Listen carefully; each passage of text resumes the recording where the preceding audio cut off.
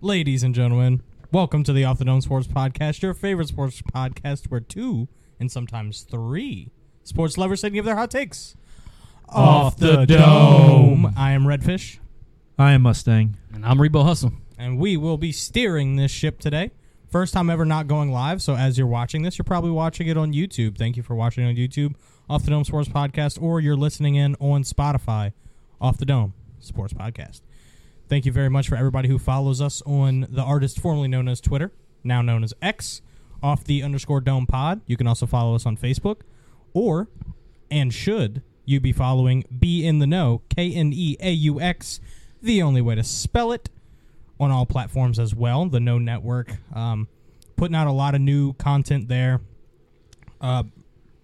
Mustang and I recently put out a video talking about who should be the next LSU offensive coordinator. We're sitting at about 2,000 views, which is, hey, that's pretty darn good for a video that, only took us about 15 to 20 minutes to make.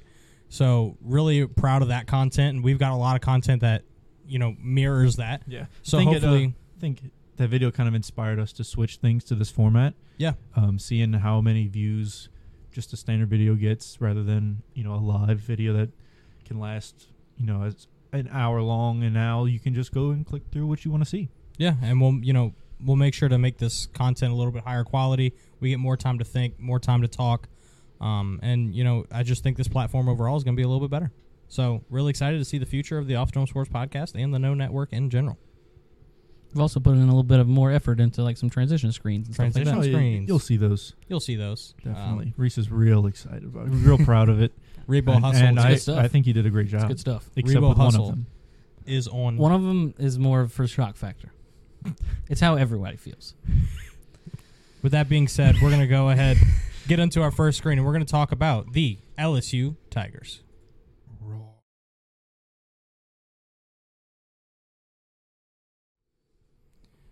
So, Rebo Hustle, why don't you start us off? Well, our biggest news of the week hit on Wednesday. LSU hired defensive coordinator Blake Baker, stole him from Missouri, paying him $400,000 more than he was making at Missouri. It's $2.5 million over 3 years. He really checks all the boxes. He's formerly a defensive coordinator. Check. At a SEC school. Check. Formerly an LSU coach. Check. Ties to Louisiana. Check. Because his wife was a all SEC soccer player. Mm-hmm. And then he took over a terrible defensive program and turned it around in 2 years at Missouri. Yep. And that's where we're at as the Fighting Tiger program, if we're being honest. Yeah. Very true. Yeah. We fired 4 defensive staff for a reason. True. Very true. And so, also keep in mind that your most talented individual player on defense is Harold Perkins, outside linebacker / inside linebacker, whatever. /him. /him. / slot corner, / defensive end. Whatever you want him to be. And just not a constant person just standing in the middle of the field. True. Yeah. And who's the guy that got him to Baton Rouge? Who was the number one recruiter in his journey as a recruit? It was Blake Baker. Yeah. Also, Blake Baker was formerly the LSU linebackers coach, and he has 2 Butkus Awards finalists under his belt in the last 4 years. Damone Clark from LSU had an incredible season, and Tyron Hopper from Missouri. That's a name. Had a really good season. Stats don't show what he really did on the field, but both played similarly prior to Baker. Were not expected to do well in the seasons that they were finalists. Damone Clark went from 26 solo tackles and 63 total tackles in his junior year to 77 solo tackles and 135 total tackles. Went from being a guy that every talking head in Baton Rouge did not want to see start on this defense to a contributor on one of the best defenses in the NFL. Yeah. I mean, rotational / starting linebacker for the Cowboys now, Damone Clark. Like you said, a lot of people before he, shored up that role as a Butkus Award finalist was kind of just one of those linebackers where everybody's like, do we have somebody else? And then he went down as, one of those guys who comes in at linebacker and you're talking about him years later with, other guys like Quan Alexander and Devin White. We've had a ton of names come through, and Damone Clark's one of them. So if Blake Baker can do anything like he did for Damone to this LSU defense, really excited to see what we could do next season. I mean, yeah. I'm very excited to see the reunion that is Blake Baker and Harold Perkins, the man who got him here in the first place.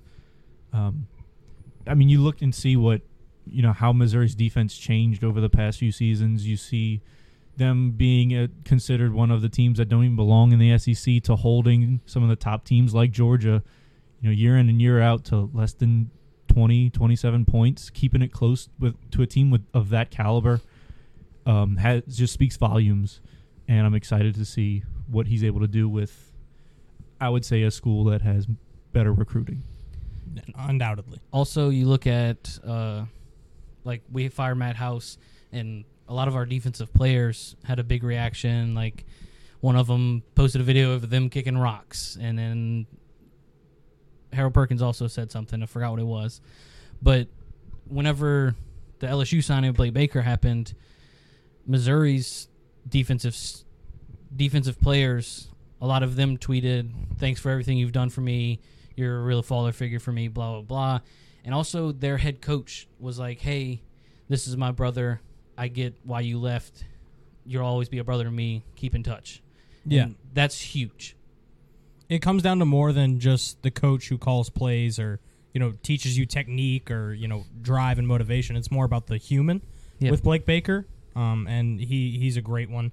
Recruits from the past had said, you're getting a good guy, with Harold Perkins already having that connection. Recruits coming up in the 2024, 2025 classes were tweeting out and, posting out on social media how excited they were to see him come into the building. Yeah. So the fact that you have past people, current people, and future people all saying how excited they are about the human and the coach makes me even more excited as an LSU Tiger fan. Yeah, I mean, it's when you take a look at it, it's always good to see when someone parts ways with a team, to see them being, praised and, thanked by not only other players, but also the other people on the coaching staff, other people from, just fans, just thanking him for what he's done and, them doing the same in return. Because we've seen the opposite side of things with people like Anthony Davis. Yeah. Ouch. And so it's good to see the opposite effect, right? I mean, you got a guy who is going to come in and immediately have this chemistry with his personnel, with his coworkers on the staff, and it just feels right. It just feels good to have this confidence behind a coach. Yeah. So that's our spiel about the defensive coordinator Blake Baker coming into LSU. If you want to hear what we said about the offensive coordinator, make sure to check out that video on the No YouTube channel, the KNEAUX. Check that one out. It's got about 2,000 views already. We talked about a lot of different guys and who we think could end up as the LSU Tiger offensive coordinator. So we covered both sides of the LSU ball. Last week, you guys covered, the bowl game and a little bit more about the Tigers. So transitioning from the Tigers, we're going to talk about college football in general because it ended last night. Michigan versus Washington in the national championship. A lot of people thought it was going to be a really close game. Didn't know which side of the spread to take because it was set at 4.5 and then 5.5. But it ended up being a blowout. Michigan takes home the national championship. Blake Corum, Donovan Edwards, the best backfield in of the recent memory of college football. Two guys who put over 150 yards. Each one of them scored 2 touchdowns, I believe. The Michigan defense shut down what was viewed as one of the best offenses in college football. Michael Penix did not play his best game, and then Jim Harbaugh riding off into the sunset, as it would seem, with his NFL head coaching interviews coming in soon. Yeah, I mean, I was watching the game, didn't have a dog in the fight, of course. I mean, wasn't rooting for either side. I know a lot of people just hate Michigan for being Michigan, and a lot of people wanted to see the last Pac-12 champion, the last real Pac-12 champion win a natty. But my storyline going into the game was was it the Sugar Bowl they played Texas? Yep. The entire Sugar Bowl, all of ESPN can only talk about how. Here we go. Yep, I'm there. Can only talk about how Michael Penix deserved the Heisman and how Rome Odunze was cheated out of the Biletnikoff, and they also won Offensive Line of the Year. According to this game, none of that is true. Their right tackle decided not to play the game. Oh, no, he played. He just For the other played for Michigan. for the defense. Somebody paid him off, maybe. Maybe. So their offensive line did not look great. There was always pressure on Penix, and you saw it every time he threw the ball. I really felt like we never saw something like that out of Jaden. Like, there was never multiple missed throws in one game. Like, yes, he might have had a tough game here or there, but Rome Odunze could have walked into the end zone like 4 times. And the balls just were wide right, wide left. And by the end of the game, Penix could barely even walk. He was so hurt. Yeah. I mean, it looked like he had broken ribs. His hip was off. His shoulder was off. Like, He that definitely limped offensive off, yeah. line, the Joe Moore Award, didn't really matter because he was getting hit all night. Dropped back, I think, like 50-something times to throw the ball. Completed maybe half of them if he was lucky. Threw 2 picks. Couldn't hit open receivers. It was just a bad offensive showing for what was expected to be a highlight of that game. Yeah, it didn't help that their starting running back, I believe his last name's Johnson. Dylan Johnson. Yeah, he got hurt at the end of the Texas game, started this game, got hurt in the beginning of the game, like first 6 plays or something like that. Yeah. And just tried to power through it, tried to do one last hoorah for the Natty, and it just didn't pay off. Yeah, I mean, everything you had mentioned about who deserves the award, like Penix deserving the Heisman, Odunze deserving the Biletnikoff. I just don't like whiners. They had a pretty good case, but as the game went on, I mean, we saw it all unfold in one play, really, where Penix got pressured almost immediately, but still had Odunze wide open, and he kind of overthrew him. Could have been caught. And so you saw a play where, yeah, Penix overthrew him a little bit, but it still hit him in the hands enough to where he could have grabbed it. So you saw what should have been, according to the fans and whatnot, the Heisman winner throw it to the Biletnikoff winner, and both of them messed up horribly. Yeah. The fact that Jaden Daniels, who won the Heisman, had still finished with 280 more all-purpose yards and 3 more touchdowns in 3 less games than Michael Penix did. That speaks all to the Heisman there. And Rome Odunze winning the Biletnikoff was a bad argument because he finished 3rd anyway. It's not like he was a close second place. Marvin Harrison, who, I mean, biasly, we don't think he should have won it because Malik Neighbors put up the best numbers in college football. I think Malik and Odunze both put up better numbers than Harrison.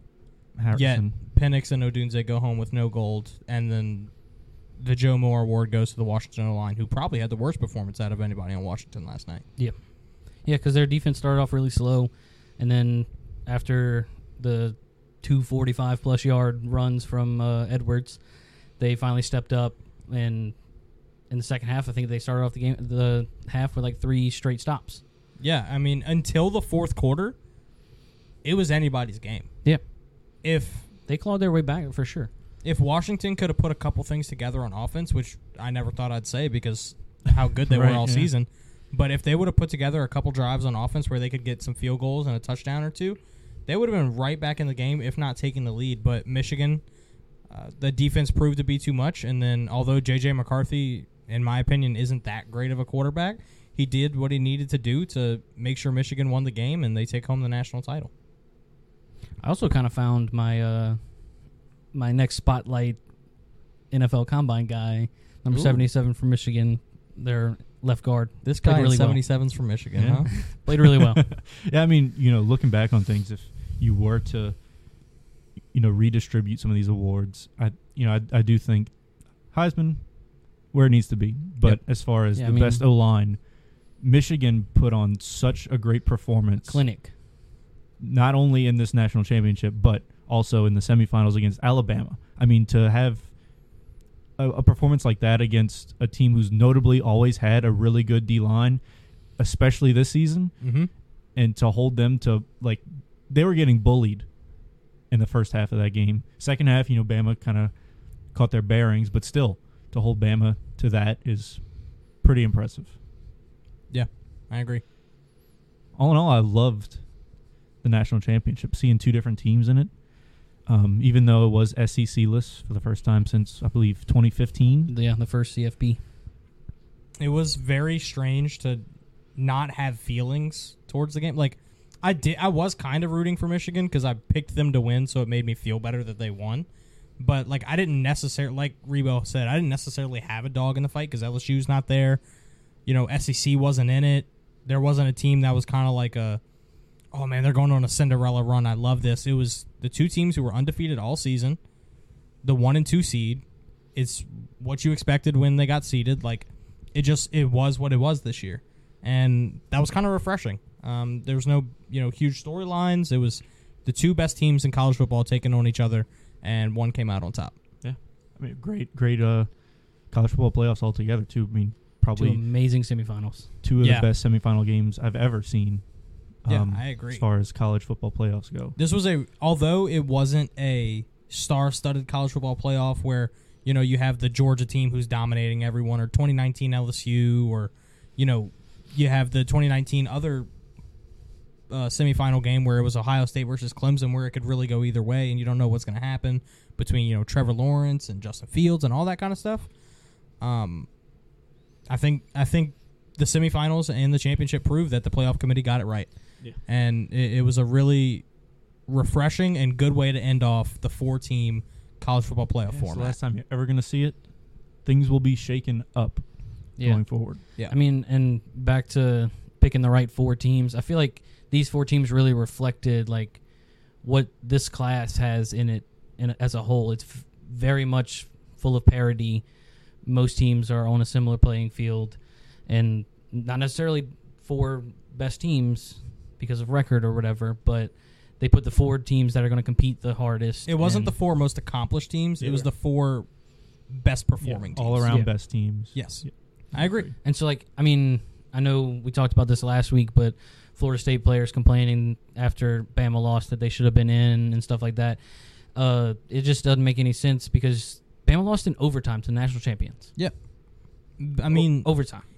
Even if Florida State, they had a bunch of guys sit because they didn't make it in the playoffs, and they're like, I don't want to play anyway. They lose by 60 to Georgia.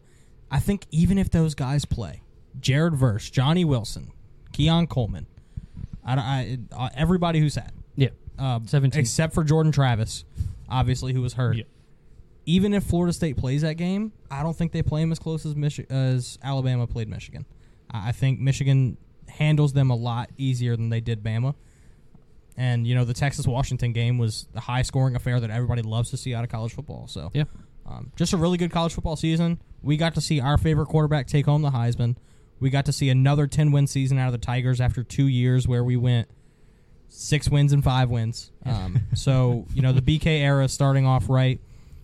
Recruiting is looking good, and we're going to probably do either a separate video or talk about that on the next episode.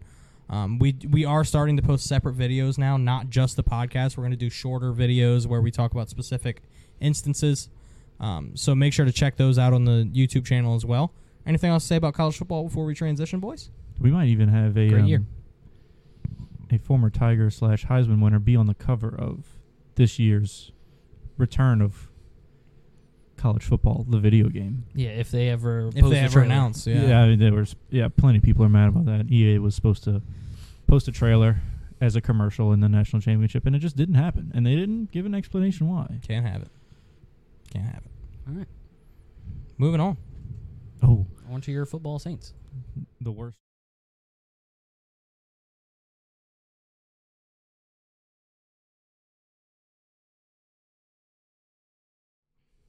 Boo. Well, if you saw that picture, there's a reason we posted that, and there's a reason we used it. First thing about the Saints. Just talk about the season in general. 9-8. Finished off the season 4-1 in the last 5. Things were looking up. Didn't make the playoffs because of tiebreakers. But the biggest piece is that that man right there, Dennis Allen, is still going to be our head coach. Thoughts on the season, boys? I'll start us out. Go ahead.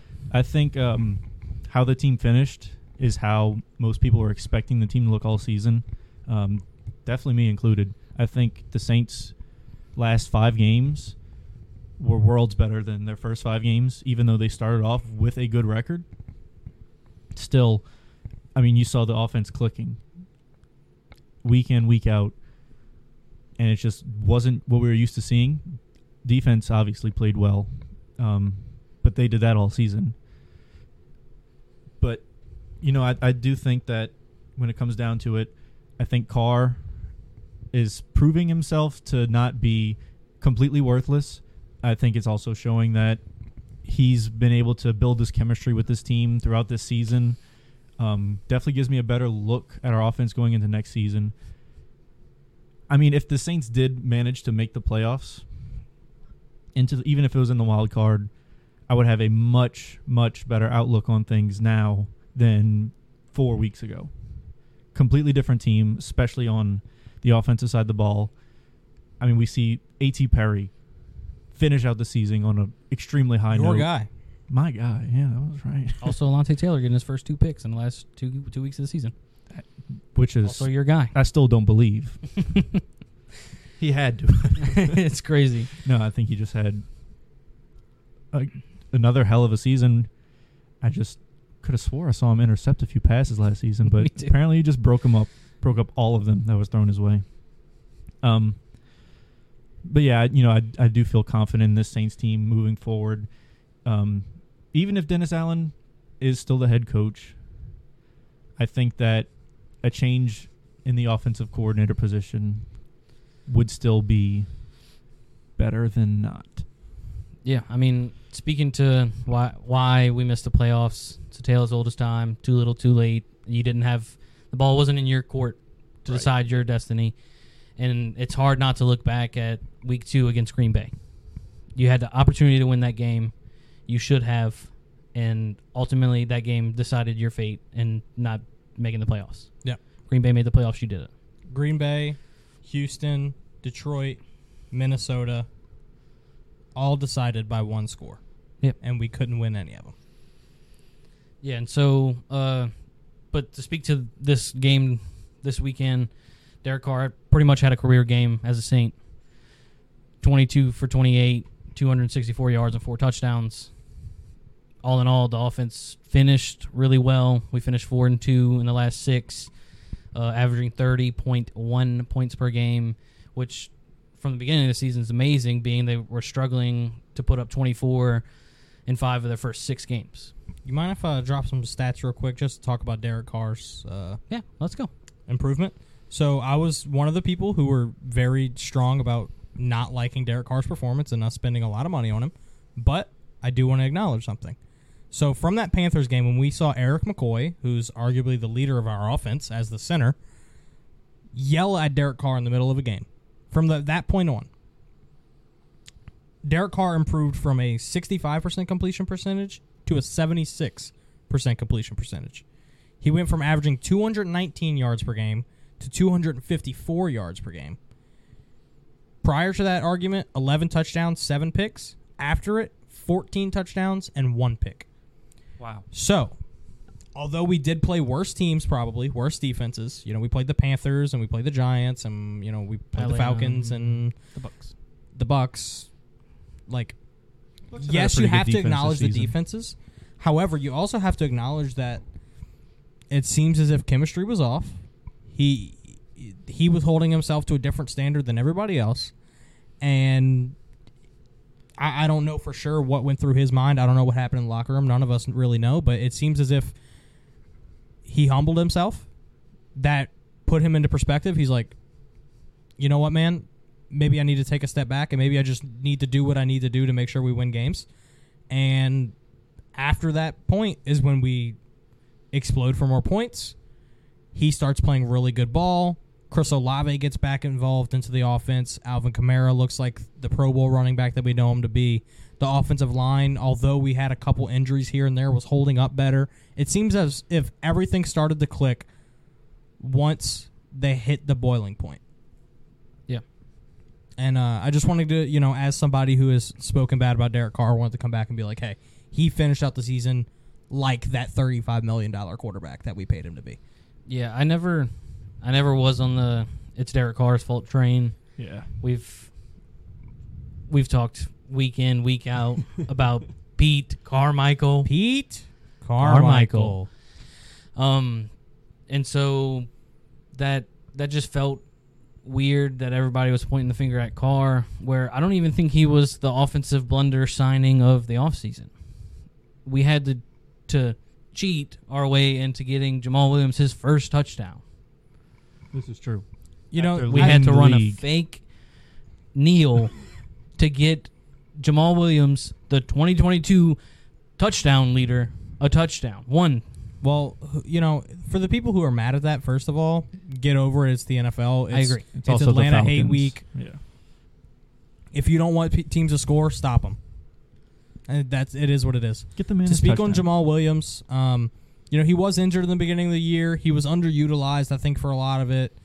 He wasn't used the same way he was used in Detroit. So are the numbers skewed a little bit? Probably, but you are right. He did not perform to expectation. Yeah, he really, I rarely saw the downhill power runner that we saw in Detroit. And I don't know if it was play calling or he just wasn't the same guy, offensive line, play what. But if there is a blunder in the offseason signing, I think my finger gets pointed at Jamal Williams. Yeah, I mean, I'm sure I speak for a lot of people when I say that the Jamal Williams signing, we expected him to come in and be like that Mark Ingram, that third down back. He's going to get you that first down in short yardage. He's going to get you in the end zone when you're on the goal line.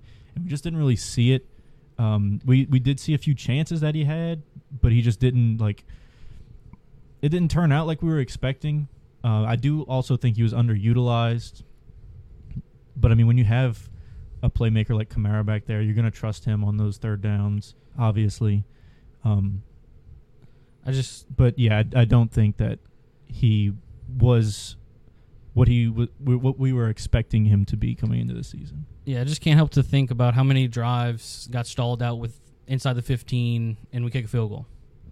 That's where Jamal Williams, for his entire NFL career, has made his money. Yep. Is inside the 15, downhill, get you 3 to 5 yards, and eventually get to the end zone. And we never saw that. I don't know if that, again, we had some horrific play calling inside the 15 for sure, but it just doesn't add up to why you would go out and be like, I need that guy. He led the NFL in touchdowns. He didn't lead the NFL in rushing yards last year. He was the touchdown back. Right. And so it was weird to see that didn't translate at all. I agree. Would you like to argue? I already know what's coming. And yes, I would. So, something's got to change. We can all agree. We're not arguing there. No. Something's got to change with the New Orleans Saints. Word around town, DA's position is locked up. Yeah, he's back for another year. Back for another year. Is that what we're arguing? No. Okay, good. We're getting there. I'm setting it up. Good. So you've got to move on offensively. There's no way you can bring back Pete Carmichael even after the end of the season, right? We can agree? I mean, if you look at the win-loss, if you look at how we finished the season, normally under normal circumstances for a normal team, you would think, okay, the team just needed a little extra time to build that chemistry. But this is not the case. We saw the most uninspired play calling all season. The most uninspired players all season. Something has to change. I agree. So I don't know if it will. Let's set that straight. Yeah, I don't know if it will either. No promises that it will because, this is the Saints. We're talking about. But I can agree that something should change. So if nothing changes, right? After next season, if we come out not without a playoff berth, there's not a doubt in my mind that I am calling for Mickey Loomis's job. Currently, you missed the playoffs. Next season, you're looking at being $75.9 million above the salary cap. This is where the argument starts. Mickey Loomis, man. $40 million more than any other franchise in the NFL. Yes, he's the master of getting people under the budget. Yeah, he is. But good Lord, does he have a job to do? Because if you cut Derek Carr's $50 million that he's making next season. In this fantasy world that it's not guaranteed, you're still $25 million over the salary cap. And that's just, I don't see Loomis math happening this season. We're going to have to cut ties with some people. I don't see Michael Thomas having a job on the Saints after this season. He is a free agent, and it's not counted towards the 75.9. We were $100 million over the last offseason, and we figured it out. So, my argument stands. Okay. This is less. Yeah. This is less than it has been in the past. However, at some point the rubber has to meet the road, where you have to think. I haven't heard that one before. We can't keep kicking the can. Yeah. Right? Like, you can't just How many metaphors can you use in one If we're being honest, debacle? this is like Two. said can that is being kicked Mm-hmm. is Mickey Loomis's job security. There is only one person in the NFL that can make $100 million disappear. It's honestly, it's not even Mickey Loomis. It's Kai Harley. Kai Harley is the brains behind the operation when it comes to salary cap. And with the open GM jobs and assistant GM Isn't jobs, he getting interviews? Yeah, that's what I was about to say. He's getting interviews, and I don't know how long he stays, because we had a guy here, assistant GM, Terry Fontenot, becomes the GM of the Atlanta Falcons, who are also in the NFC South. Their head coach gets fired, but he stays. So that means that Arthur Blank, the owner of the Falcons, sees something in him that he wants to keep around. yeah. We have had multiple other front office personnel or assistant coaches on the offensive and defensive side who have gone out and become more successful after they left the Saints organization. So that does lead to your point, is maybe something at the top isn't working, and you don't get much more higher than Mickey Loomis at the GM position. I don't know if we should necessarily fire him, because he is also a guy who is in charge of the Saints teams that went 13-3 and 12-4, who got us into the playoffs. Yeah, I mean, he's got a great track record. Won a Super Bowl. Got us to another NFC championship that ended in the Nola no call. Yeah. Played the Vikings twice in the playoffs, where Minneapolis Miracle, Kyle Rudolph push-off. We've played, we had the 49ers in that divisional round back in 2011. We have a long history of just losing in the playoffs, so it's not like he hasn't gotten us anywhere. However, like I was saying with the money, there's only so far you can keep pushing the envelope, and what was that? Nothing. Okay. We know.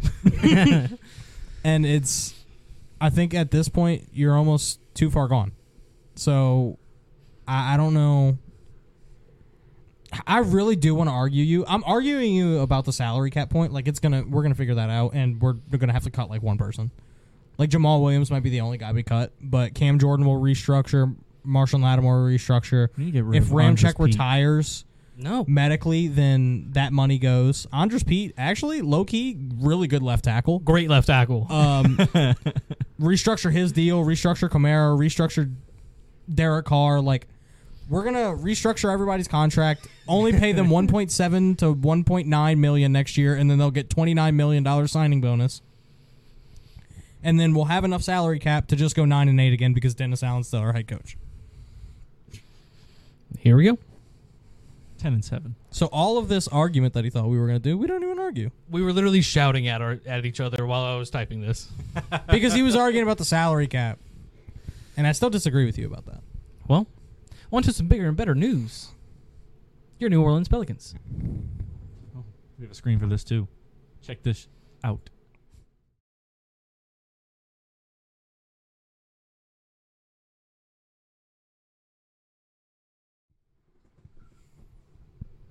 Can't believe you made a graphic without the best player on the Pelicans.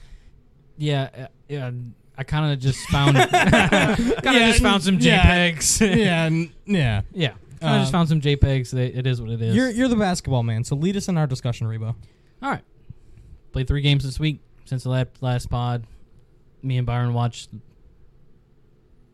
a blowout against the Nets. Yes. At Brooklyn Nets. At Brooklyn Nets. Suck. You suck. So the next night on a back-to-back, flew up to Minnesota to play the number 1 seed Timberwolves. Spanked them. Came out with a really good win. Yeah. Very impressive win. And then I think 2 or 3 nights later, you play the Turns Clippers. tabled. Yeah. You really struggled to contain Paul George. It was a and- fluke. It was a fluke. It was a fluke. It was a fluke. I'd like to think so. It was a learning experience because the Clippers decided that BI is a magician. We got to double him. And so they were doubling him at the top of before he'd even cross half court, basically. And we really struggled with that. Ultimately lose the game by 15 or something like that. And then 2 nights later, you had the most dominant victory What of the a season. bounce back. Yeah. You went to Sacramento, who no pushover. No? You No? held De'Aaron Fox to 1 for 10 from the field with 0 free throw attempts. Which is crazy for De'Aaron Fox. You fought through the double team. BI might be the best passer in the NBA right now. We literally saw Those are words. Those are words. one and of the I like 'em. craziest sequences that I've seen in my life. A backwards bounce pass into the lane to Dyson, who caught it with one hand, backwards bounce pass again to JV in the dunker spot. JV tore down the rim. I love the passion. That was a lot. I love the passion. And so, I mean, if we can continue this zero hesitation, crazy lockdown defense, figuring it out on offense, moving the ball, if we can continue that tomorrow night against Golden State, for the rest of the season, the West is in trouble. Heard it here. Her. So, I can't speak. no, you can't. That was also without Zion. 50 plus points against the Sacramento Kings before the bench is cleared. Without Zion. Hello. So, some stats I wanted to bring up. I saw this one on the artist formerly known as Twitter. Pelicans over their last 14 games. So, this is post in-season tournament after that big loss to the Lakers. They've Their been last on a 14 heater. games. 10-4. Second best offensive rating in the NBA. Second best defensive rating in the NBA. The best rebound percentage. And average margin of victory in those 10 wins is 19.2 points. So not only are we winning games, but we are blowing teams out. To speak to the rebounding, in the Underrated part of the game. in the second Very. quarter of the Kings game, Jonas Valanciunas had 14 rebounds, just to him. Oh, And the Sacramento Kings had 15 In the second quarter? in the second quarter. Or the third. I don't remember which one. But one quarter. but it was still nonetheless. did Jonas no, have like not 30 rebounds? just in one quarter, like Oh. for the game. Okay. Oh, okay. Jonas had one less rebound than the Then their entire whole team. team's Okay. Kings team. Got it. So we out rebounding them like 34 to 15 at that point. That's insane. Yeah, I What mean, was that up?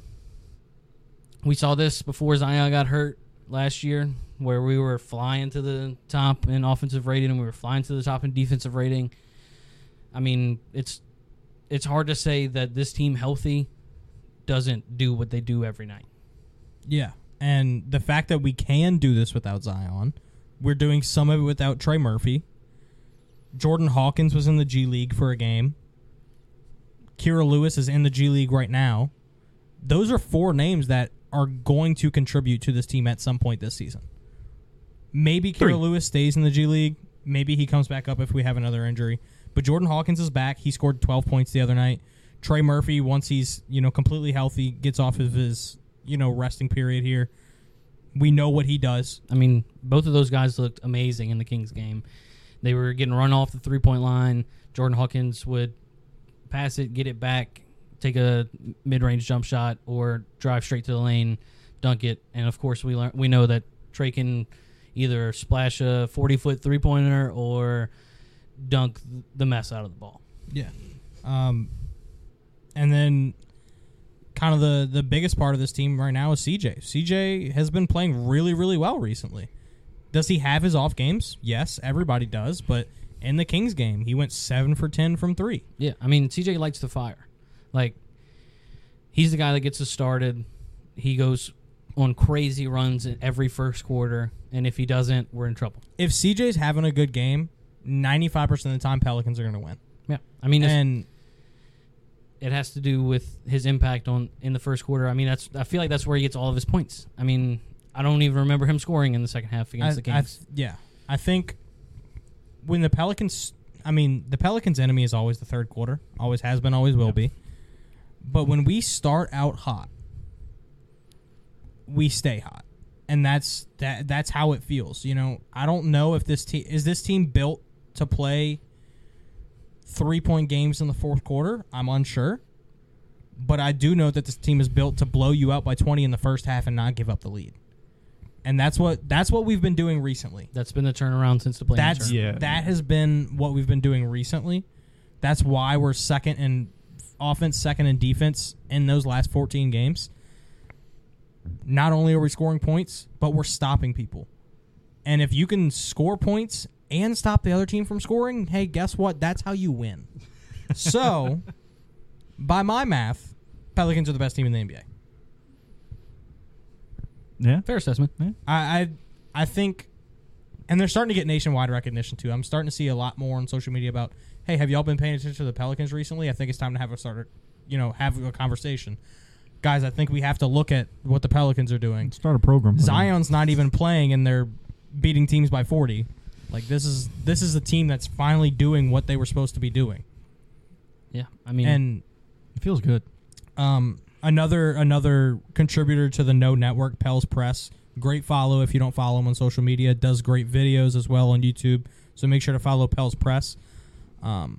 He tweeted out a stat earlier that said if the Pelicans can win only 50% of their next 17 games, which will be the All-Star break, it'll be the best record they've had since becoming the Pelicans at the All-Star break. Here we go. Their best record, I think, before this was the 17-18 season where we made the 6th seed.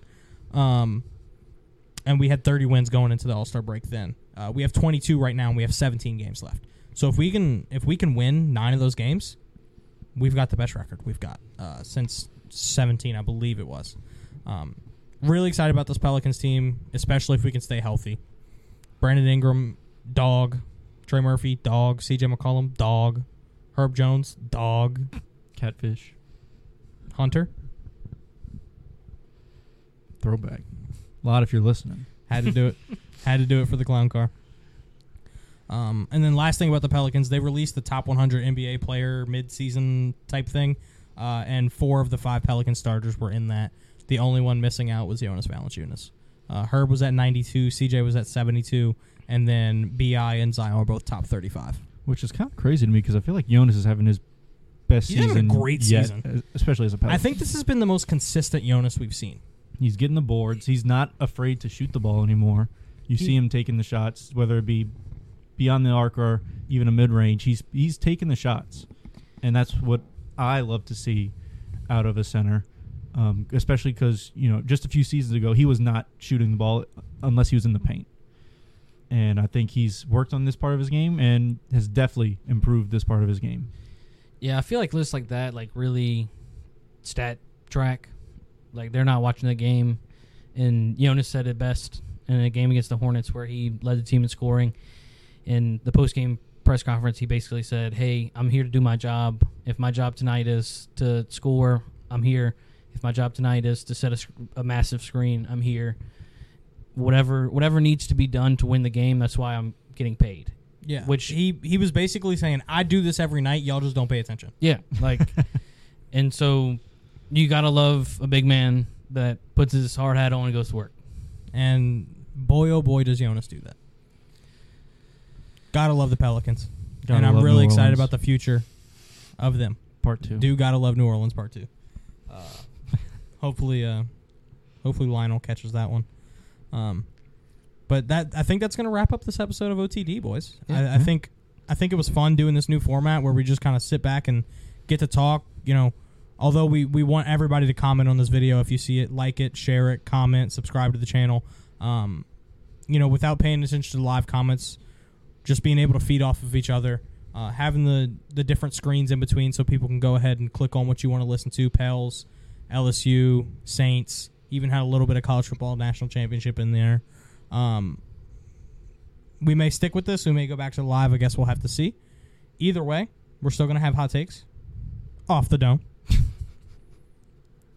Make sure to follow us on the artist formerly known as Twitter, X, _dome pod. Make sure to go to our YouTube, Off the Dome Sports Podcast, where we'll shortly be posting an NFL playoffs video where you can get our predictions for the NFL playoffs before they start. We'll give full bracket predictions going all the way from Super Wild Card Weekend through the Super Bowl. We also have that offensive coordinator video on the No YouTube channel, so make sure to check that out, KNEAUX, the only way to spell it, on YouTube, at Be in the Know on Twitter and Facebook. Once again, thank you so much for paying attention to us. Thank you for watching this on YouTube. Thank you for listening on Spotify. I am Redfish. I am Mustang. And I'm Rebo Hustle. And I got to pee. And he's got to pee.